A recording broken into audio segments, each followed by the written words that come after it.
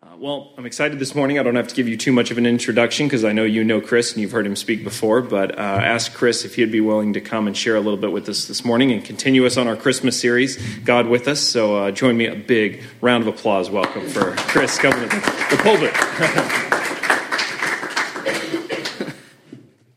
It is a pleasure to be here with you this morning, but if I'm really honest, I have to say, I'm not excited about speaking, and that's because I have to tell my story, and my story is a little different these days, and honestly, I'm a little nervous and I'm a little frightened. I was very hesitant when Chase first asked me. I was like, oh yeah, no problem, that's not an issue. And then I started thinking about it, and I don't really know what to say, and so I think the Lord has used this process in preparing, and I really think that he's going to use even this moment with us together for me to work through some of these things. And so I think ultimately it will be a good thing. But the other part is I don't really know what my story means anymore. I've shared my story dozens of times, my testimony, how God's worked in and through my life, and I'm going to share some of that with you today. I can do that fairly easily. But in recent years, my story has changed, and I can't quite tell you where it's going to go now. And so, yeah. I'm fascinated by story, though. Just the idea of narrative, I think, is so cool. I'm blown away by the story that the Bible tells us. I think too often we fall into a trap of looking at the Bible as just a collection of individual stories, and each of those stories have their own little main characters. You know, we open up in the book of Genesis, and sort of each individual patriarch is the main character of their own little story as we go through Abraham, Isaac, and Jacob, and we get into Exodus, and then Moses is the main character, right? And you go 1st and 2nd Samuel, and it's David, and then once we get to the New Testament, Jesus shows up, and it's like, okay, well, then Jesus is the main character of that particular story. But one of the most significant things that I think we can recognize, and it's one thing that's changed my mind the most about how I read Scripture, is recognizing the coherent story that the entire Bible tells.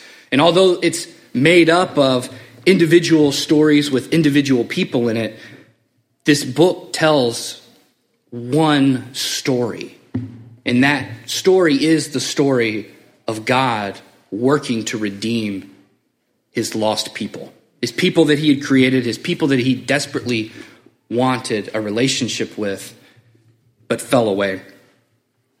One of the other things that fascinates me about a story is that stories, because of the storyteller and the way that they emphasize certain details, can craft the narrative to emphasize or leave out certain things, and it completely changes the way that you would see that story. Some stories, you think somebody's the main character, and then in the middle of it, maybe they'll die off or get carried away from the story, and then you realize what you thought was about one thing was really about something completely different. I think we see that in Scripture with these individual makeups of their stories. So the question has to be asked, what story are we living in? It's easy enough to recognize that we each have our own stories, that we're each a player in our own little narratives. And it's even easier to then assume that we're the main characters of that story. I mean, we walk around with the first-person perspective of our entire life, so that's sort of the lens in which we view the world. And if you need further proof, just think about when you get home at the end of the long day at work and you begin to exchange stories with your spouse or friends about how your day went. You're usually crafting the narrative of the events in a story. You don't just say, I woke up this morning, I went to work, I went to the post office, I ate lunch, I had a meeting, I came home. That's a pretty boring story, right? You probably got bored just listening to it because you didn't know how long I was about to list events for. You're sort of like, okay, wait a second, what's lunch now? So think about then what captivates you when somebody's telling you a story. When is the moment you sort of just zone out? Stories need some sort of a conflict, some sort of element in them that will keep you engaged. If I were to tell you that same sort of story about my day, and I said, when I woke up in the morning, I realized that I forgot to send those samples to the client I had a big meeting with this afternoon. Well, now that list of events doesn't sound so boring. You kind of want to know what the end of that story is. Something's at stake there. Did I get fired? Probably, I don't know. It was a fictional story.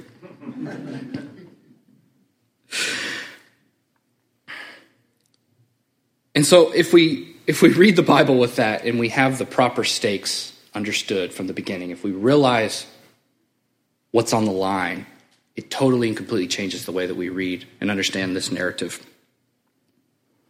And that's a little bit the way my story has been working in my own life this past few years. I was born into a great Christian family. I feel like I was born on the front row of the church. I was saved at a very young age, filled with the Spirit at a very young age, and had a call into the ministry at a very young age. Justice, I loved your story about missions last week, because I too feel a very heavy, strong call into missions. It was my dream when I was growing up as a kid to journey somewhere deep into the Amazon jungle and minister to a tribe that had never seen an outsider at all. That dream quickly disappeared when I look at green things and my skin breaks out. But that doesn't mean that the call wasn't legitimate and that call towards missions wasn't genuine. My parents were always extremely involved in ministry. I always felt like my dad was the children's pastor growing up, because my parents were like the level 2 volunteers right under the pastor for the children's ministry. And, and that sort of makes you self-conscious and aware when you're a child sitting on the front row, and you can't win any prizes because your dad's the one who has to pick like the best children out of the audience to get like the best behaved award, even though if I wasn't on my best, then I would hear about it later at home. So that was always kind of fun. And my mom, she was she had sort of this reputation in our church, and especially within the group of women that were her friends, as like this prophetess. She was a very spiritually adept woman, very attuned to the Spirit's voice. And she was that woman that everybody went to for the sage advice. And if I could share a quick story about it, I have a unique way of looking at certain things. And I think this story sort of illustrates why. I grew up on the lake, going to the lake, skiing and tubing and all the fun activities out there. And so my mom and a bunch of ladies went out to the lake one weekend, and it was just them, and they were out there. And now there's such a thing as called the Lambert family curse, okay? Which is sort of like the Griswolds. If something can go wrong, it will go wrong to us. I cannot tell you how many times I've been stranded in the middle of the lake or out on the side of the road, just heading down it, and then all of a sudden the tire that should be attached to the trailer comes passing by all kinds of stuff. So, per the norm, for whatever reason, the boat stalls out in the middle of the lake. And here we are, my mom and like 5 other women, stranded here. And they're trying to figure out what's going on. This is before the time of cell phones and all that. And so there's no real easy way of contacting anybody and getting help. And so it's how do we paddle the boat, this big ski boat, over to the side and try to then make our way to some place to get a payphone and call somebody. And my mom in that moment she stopped everybody and said, let's just pray for the boat. What? Let's pray for the boat? I mean, this isn't like people. You pray for people and okay, they get healed, but you don't pray for mechanical objects and they suddenly are healed. But that's what my mom insisted, and so they prayed for the boat. And lo and behold, the boat starts and they get on their merry way. And that story has made a huge impact on me, and I've done the same, actually. I remember in high school, we were sort of had a little prayer meeting before class, and somebody had said, like, my mom's car was having trouble, and I said, let's pray for it. And I've actually seen God do work on mechanical vehicles because of that. So she was always willing to push other people as far as they could in their understanding of the Holy Spirit and how God would work in their lives. Fast forward, I was going into the 6th grade. My dad got an official call into ministry. And so for my 6th grade year, he had decided to sell his 2 very successful muffler shops, sell everything, and move to Springfield, Missouri so that he could go to CBC in preparation for missions. And so we moved up here. All things are good in my life for the most part. I mean, that's a tough transition period. You get all the fun stuff through junior high. But then high school hit, and my heart began to change a little bit. I began to hate the pressure of being a pastor's kid. Because when we moved up here, my dad actually now was an official children's pastor over at Praise Assembly. And so I grew up all through my teen years as an official PK. And I began to hate that pressure of feeling like I had to live up to something, the pressure of people looking at me all the time and having to be perfect. And not just for my own sake, which was there, but to uphold the name of the family, right? Because if I do something, then it reflects poorly upon my parents, and how will the church view that? Couple that with a couple of bad relationships that I had, and my heart was ripe for rebellion. And rebel I did. I decided that I didn't want anything to do with God. He was somehow responsible for all the pain that I was feeling, and I wanted to hurt him as much as I was hurting. Now, it's not that my rebellion stopped me believing in God. Some people choose to walk away and stop believing. That wasn't an option for me. You can't have the experiences that I had growing up in a Southern Pentecostal church and experience God the way that I had and just suddenly not believe in him. I believed that he was there. I just didn't want to have anything to do with him. And I wanted him to hurt as much as I was. I started delving into witchcraft, self-mutilating, and even became very suicidal. Fear controlled my life. And not that I'm afraid to look around the corner for fear of what's there, although that was present. But the kind of fear that drives out all love from one's heart. I refuse to love anyone or anything, and I refuse to let anyone love me. I pushed everyone away, including my parents. I only wished for death to release me from what I thought was a worthless existence. I was worthless, and the world was useless to me. But God was not done with me. He had not given up on me. I remember a moment when the gravity of my choices hit me. I actually felt as though I stood on a precipice looking down into a dark abyss. I had come to the line in the road, and if I had crossed it, I would abandon God forever. I really do feel like I had made a critical moment. I had hit a critical moment in my life where I almost crossed a point of no return. And luckily, that moment scared me enough to say, wait a second, something's going on here. I need to stop what I'm doing.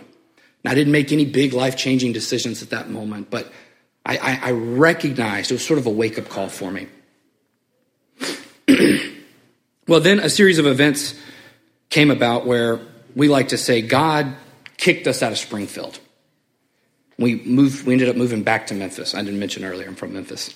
Through a series of events of both me and my brother skipping school and my dad getting a new job in Memphis because that's where he wanted to itinerate out of Tennessee. My mom literally left Springfield for one weekend, went down there to interview for a job at a new hospital that wasn't even going to be open for another 6 months, and looked for a house. And she went in for the interview and found a house in one weekend. And by the time she got back, I think Monday, she got a call from one of the nurse managers there and said, you know, we don't normally do this, but for some reason, I feel like the Lord is telling me to hire you. And so I'm going to go ahead and extend you a job offer right now before we're even really officially hiring people yet. And so with all the and she found a house. I don't know if I mentioned that. We found a house in one weekend. And so with all those things in place, we were set. We were moving back to Memphis. And at the time, I didn't want to go. I didn't want anything to do with my family. I didn't want to do that. I had a life here. And but it turned out to be one of the best things that could have ever happened to me. We went back to my home church, which was on fire. The youth group had gotten a new youth pastor recently, and man, that youth group was incredible. I remember one particular prayer meeting that my mom drug us to on a Saturday night. How many youth groups do you know that teenagers are just voluntarily gathering? You know, I think there was probably like 30 of us that had just gathered in this one little room back in the back just to pray. And I remember my mom dragging me there, right? You're a little embarrassed because your mom has just drug you and your brother, who are clearly rebellious, into a prayer meeting that you don't want to be at in the middle of a Saturday night. And I'm just sitting there. And I remember hearing all of these other people my age just going after God, man. Just praying with all of their hearts. Not just the, dear God, please help the world type of stuff, but man, they were seeking. They were hungry for him, and they wanted the presence of God in their lives so that they could take it to others. And the evidence was clear in our youth group, and that's exactly what was happening. I recognized that something was different about this place. I had never experienced a move of God from people my own age like this. I was curious. Well, fast forward a few months and a bunch of different stories I can't go into, but I remember a particular service where the youth pastor had an altar call, and so I came down. I remember sitting there saying, God, I can't do this anymore. I clearly need you. Is there any hope for me? And I felt, you know how sometimes you can pray a prayer and then you can feel it leave? I felt as if that prayer left my body, went up, and then came straight back down and slapped me in the back of the head. I felt very empty after that prayer. But I feel like in retrospect, God was saying, prove it. Is this true? Do you really want this? Well, over the summer, through a series of summer camp and a retreat, the dam burst. I did. God finally got a hold of my heart, and I gave it all to him. And I said, you know what? I can't do this wishy-washy thing anymore. I've got to go all in or all out. I can't keep walking this line. So at that moment, I made the decision to dedicate my life back to God, refilled with the Holy Spirit, and wonderful things had happened. Now, I didn't want to move back to Springfield at this moment, right? So I didn't want to leave Springfield to go to Memphis, and now I had some good things in Memphis. And I said, Springfield was my past. It represented too many demons in my life. I didn't want anything to do with it. So God has a sense of humor. Obviously, you recognize that somehow I ended up back in Springfield. Called into to the ministry. So where do you go? Well, CBC, right? I did not want to go to CBC. That was the last place. I was like, nah, I'll go to Southeastern or Sagu or someplace else, but I'm not going to CBC. Well, again, God calls me to CBC. And this is where my journey sort of took another turn. Through Bible college and then in seminary, it taught me a different love for the scriptures and for theology. There in the classroom, in these academic settings, I began to fall in love with the word in a way that I had never known before. Number one, I always thought what we read in scripture is only as relevant as to what the application portion of the sermon is. Or if you're in a small group, it's the what does that mean to me portion. But I didn't know that these words and what God was doing in this story could have any other effect in my life to actually know him. And then how that played a role in how I lived. CBC taught me this. Studying theology taught me this. Now, theology for a lot of people is an intimidating word, and I get that. Josh and I tried to start a whole blog and podcast just to debunk that theory, which had some success, I suppose, but not as much as we wanted to. People tend to think of dry academic old men using big words to talk about things that have no bearing on one's life at all. But I found that nothing could be further from the truth. Theology is intended to be the way in which we learn to know God. Anything that you think about God, this is the biggest irony to me, is when people say, oh, yeah, no, I don't like that theology. I just want to follow Jesus. That's an interesting theology you have. Following Jesus is the goal, by the way, if you're somebody who thinks that. I'm not putting that down. That is absolutely the goal. But that should be the goal of theology. Because theology isn't to study God or to try to figure him out. But I believe theology is all about learning to accept and believe what he has revealed about himself through Jesus' life, death, and resurrection. And so with that understanding in mind of trying to figure out who Jesus is, we have to understand that the story of God doesn't begin with Jesus, even though that's the point. He's the culmination, the climax. But the story really begins in Genesis, with him creating a people that he desperately wants to know. They fall away, and God makes a promise. This will not last. I will redeem you. N.T. Wright, who Chase is often fond of quoting, has really opened my eyes to some things in Scripture that particularly have to do with how God has pursued his people. This is one of those moments in theology that I think changes everything, because it changes the way that you view the world. It changes the way that you view yourself. It can't help but change how you live yourself. God is passionately pursuing to be with his people. Some of the greatest evidence of that is just after he redeems Israel, pulls them out of Egypt through the Exodus, and they're sitting here in the middle of the wilderness, and God tells them to build a tabernacle. I'm just going to read one verse out of Exodus 25. I want the people of Israel to build me a sacred residence where I can live among them.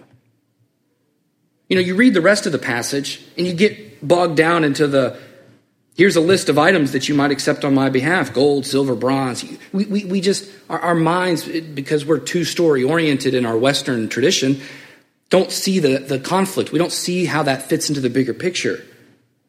But if I just read you that one verse, where I can live among them, we see God's intent.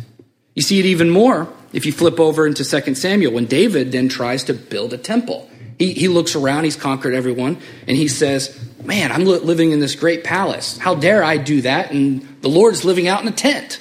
I'm going to build him a temple. And what does God say? No. You're not going to build me a temple as if you could do something for me. I chose to live in a tent. Why? Because it's mobile. I can be with my people. I can go where they go. I'm not a God that's stationary, the God of the mountain like all the pagan gods are. So what happens? Nathan at first told David that God was on his side. Go ahead, build the temple.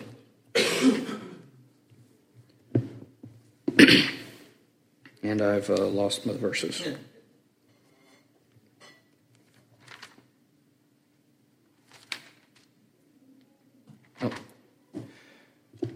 Instead, he gives him a promise that one of his descendants would be the one to build a temple for him, and that he would establish that person that would build that temple, a dynasty that would last forever. Now, of course, Solomon comes along and thinks, that's me. I'm going to be the one to build him a temple. So what does he do? He builds him a temple. And God does allow that to happen, and God's presence does come, and he fills the temple, because God is a gracious God who will strive with us no matter how shortcome we might be. But what he didn't recognize was that Jesus was the one that was going to come and build that temple. Jesus was the temple. And he wanted to make us his temple to live in. He didn't want a temple that was stationary. He wanted that tabernacle so that he could move and be amongst his people. Jesus comes, he breaks the bonds, and then the Spirit can come, and now we get to be his temple. He finally gets to live and be with us. You want to talk about Emmanuel? It's true. We should celebrate Christmas, the birth of Christ. It's wonderful. But let's recognize what God being with us actually means, because Jesus coming still is very stationary. We all can't communicate and be with Jesus at once. But with the Spirit indwelling all of us together, we can be his temple. Finally, God has got the temple, the dwelling place that he's always wanted. This is where I get to the part of my story, and this will all make sense. It's tough for me to talk about. A little over 2 years ago now, on October 19th, 2016, I received a call from my brother late in the afternoon. I was still working and finishing up the day by talking with a coworker. I don't really remember what we were talking about, but I remember we were kind of celebrating. We were excited about something. I know I had gone to chapel that morning, even though I tend to skip most chapels, most Wednesday mornings. I don't remember who spoke, but I remember how they made me feel. I remember it spoke to me. I remember God had been doing something to my heart in that chapel service. So as I saw my brother's call in the middle of a conversation, I just sent it to voicemail. We were so close to finishing up our conversation, but then another call came. We were really close, so I just hit it again real quick. Now, we had a rule in my family growing up that you always answered the phone because you never knew who might be calling and who might have died. We had that rule because my mom had suffered through the death of her sister and niece, both lost to cancer. She also lost her father to a heart attack a few years before I was born. My mom had impressed upon me and my brother how important it was to answer the phone, especially if you received the call more than once from the same person. So I knew when my brother called me the second time that I needed to call him back immediately. It was code that it was urgent and important. So when I received the third call, I had to immediately end my conversation and answer the phone. I turned in the hallway to go back to my office, which was only about 20 feet away. 10 feet away, I hear that my brother is clearly upset and crying. I feared his girlfriend, who he'd just started dating, and broken up with him, and that I would be called upon to give comfort and emotional support. But I'll never forget our short conversation. I asked, "Is everything all right?" He said, "No, it's pretty terrible." Again, thinking it was love life troubles, I asked, "What happened?" 5 feet from my office. And he simply replied, "Mom's dead. She shot herself." I didn't make it to my office. As my knees gave way and I collapsed into a chair just outside my office, "Are you kidding?" was all I could say, over and over again, as my mind tried to make sense of what I had just heard. As the world around me disappeared, I felt as though I were slipping into a dream, trying to wake up and being pulled into a world that couldn't possibly be reality.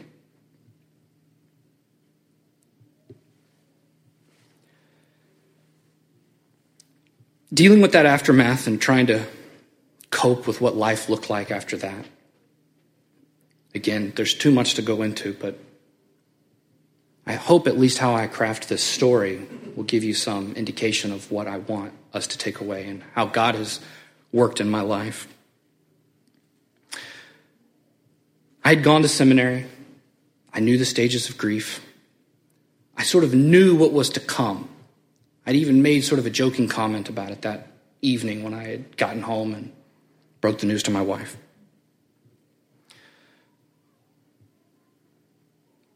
I thank God, though, for the knowledge that I have of him, for the work that he had done in my life, both through the story that I had shared earlier about falling away and coming back, but more so for my time at Bible college and in seminary, to learn to love his word, to learn to rely on what he had said about me, what I meant to him.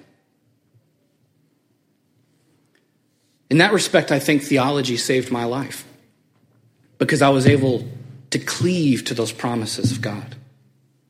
I knew who Jesus was, and I knew that sin worked in this world to take away those that we love, whether by suicide, old age, whatever the reason may be.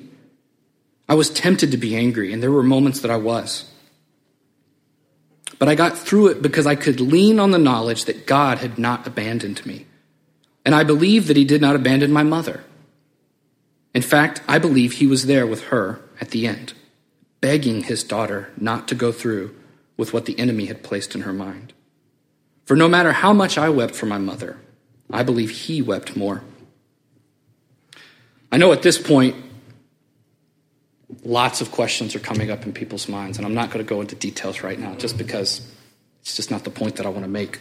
What the point that I want to make is the grace that God has given me through the last 2 years, and that learning to walk in his word and understand who he is then made so much more real by having to walk with it day by day. I have felt God's grace and presence in my life like I never have before.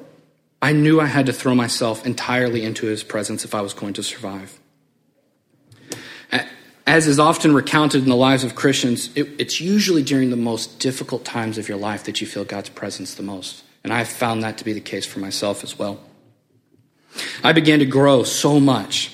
I often call this 8-month period as like the fastest, most growth, personal, spiritual that I've ever had in my life. And I had to do it just simply to survive. Because as I mentioned earlier, ever since I was in high school, I've suffered from my own suicidal thoughts and my own bouts of depression. Experiencing this for myself, it's kind of funny. I have mixed thoughts where I see the impact of it. How could I ever think to do something like that to the people that I love?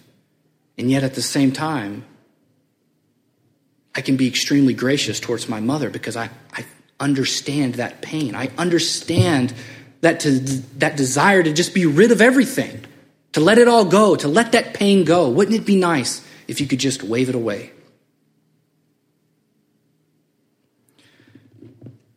But that's the enemy. Those are the effects of sin on our life. Those are our spiritual lives crying out against this world, against the fallen nature that says something is wrong with this. This is not the way that it was intended to be. And in those moments, we look up and we see God standing there with his arms outstretched saying, "You're right. This is not the way that it should be. This is why he came. This is why he desires to be with us, is to take away those pains." I know many of us in here are suffering through our own pain. I mean, Barry, you just lost your dad, man. It's not the way it's meant to be.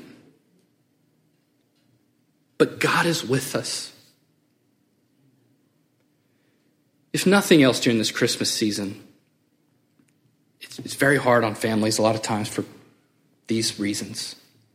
But let's really celebrate and recognize what it means for Jesus to give up, to empty himself of all glory, of all majesty, to take the lowly place of a servant who's willing to wash his own students' feet, and then to die for them in the most humiliating, painful way possible, so that does not have to be our reality. I love Paul's line in 1 Thessalonians, when he's addressing the resurrection of the dead to the church. It's often thought that they must have been complaining to Paul, saying things like, well, what's going to happen to our relatives, our loved ones who've died? What's going to happen to them? Paul takes that moment where he could have said, it's okay.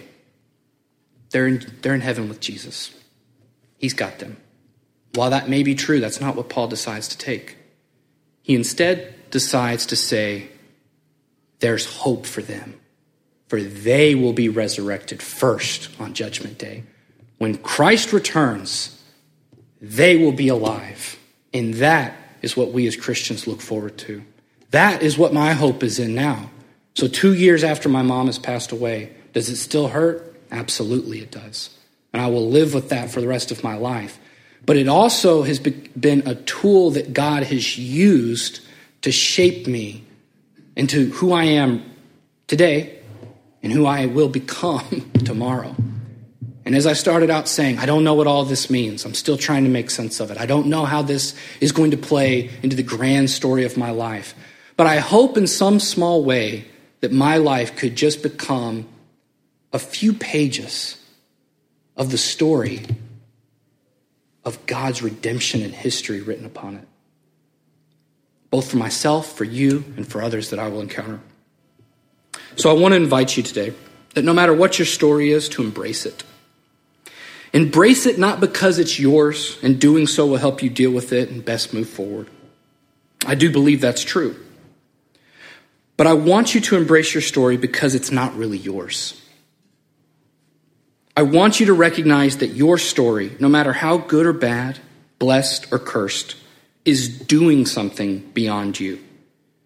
It is only one small page in the book of eternity on which God's story of redemption is written. God is doing a work in your life and mine, even today. Let us not forget whose story this is, who we live for. We have died to ourselves so that we may have life with him. This means we have given our stories over to him to do with as he sees fit.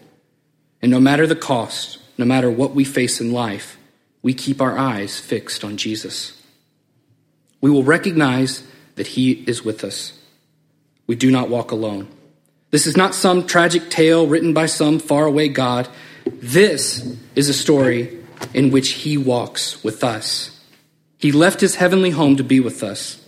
You are not alone. You have not been abandoned. Jesus shares your pain, and through it, he wants to redeem you. Through it, he wants to redeem others. Will you let him? Heavenly Father, Lord, I thank you for giving up of yourself, Lord, and coming to earth so that you could be with us. I thank you, Lord, that you have not abandoned us to our own plight, to our own sin, Lord, when it would have been so easy to do so. Lord, I thank you that you weep with us, that you grieve with us, and that you're there to comfort us, that you're there to give us hope, that we do not have to be abandoned in fear and loneliness, but that we can rely on you and lean on each other. I thank you for the work that you've done in my heart. I thank you for this experience, Lord, to get up and to share with the group of people that I can call family, Lord. Work in our hearts, Lord, this Christmas season as we remember why that you chose to be with us. Change our hearts, Lord God. Redeem our stories so that you may be glorified.